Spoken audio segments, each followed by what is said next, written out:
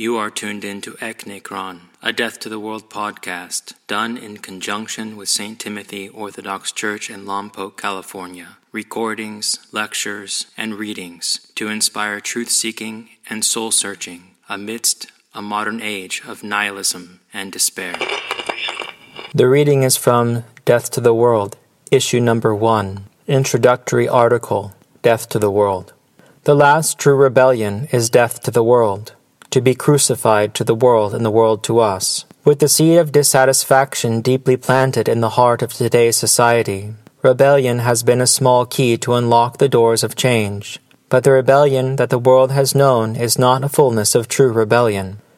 Since our times have come to a point where things can't get much worse, the few remaining lovers of truth must search deeper into themselves and deeper into the truth itself. But to get to this point, a revolution must take place, a revolution in the hearts of these lovers of truth, a revolution that annihilates all earthly and worldly thinking, and that nurtures a way of thinking that is not of this world. Because that which is of the flesh is of the flesh, and that which is of the Spirit is of the Spirit. There is a grave necessity for this internal revolution, for only by this can progress be made. For how can one help a world with festering wounds, until one mends one's own wounds? After this spiritual surgery has taken place, true rebellion is an ideal that is attainable. In this age of confusion and destruction, the necessary distinction between good versus evil has been deathly confused. The result of this is nihilism, the philosophy of nothingness, that no ultimate truth exists. In nihilism, there is neither love or hatred, good or bad, life or death. The result of this is the soul-destroying idea that even God does not exist. The natural reaction to all of this is an internal rebellion of the soul, for the soul cannot deny its own existence. At this point, an all-out unseen war is fully engaged. In the case of the lover of truth, the rebellion manifests itself externally in rebellion against this corrupt world. This is good, but there are too many people who just stop at this point. Without searching any further, how can one expect to uncover the answers? True rebellion will stop at nothing in the fight for the good of the world, for the good of others, and for the good itself in whatever way it manifests itself. It is necessary to wage a revolution in the heart in order to conquer evil with good, so as to have a rebellion in truth.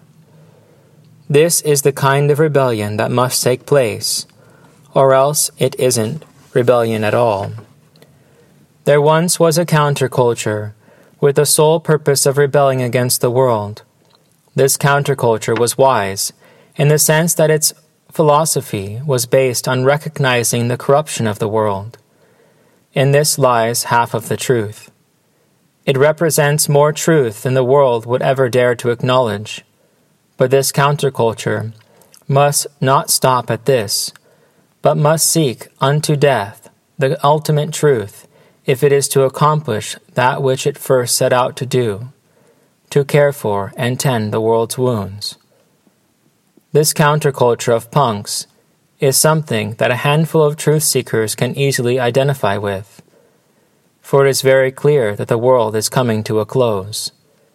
To be a true punk is to have nothing to do with that element which kills, hurts, and causes pain, but to cauterize wounds, to be in the world but not of the world.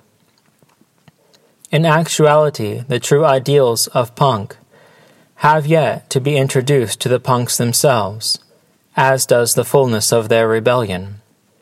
These ideals and this philosophy are the world's best-kept secret, a secret that has been in the souls of those few lovers of truth ever since the beginning of time.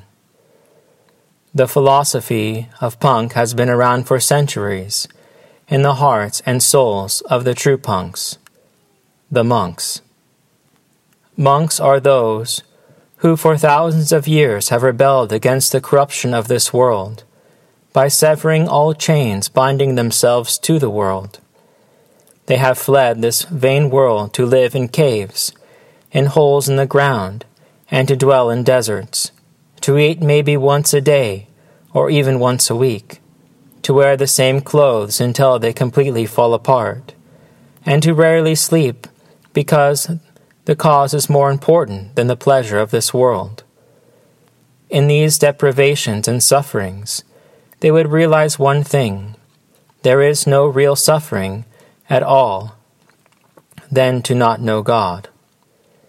This is the last true rebellion, to forsake the world and to embrace God alone. John Marlar.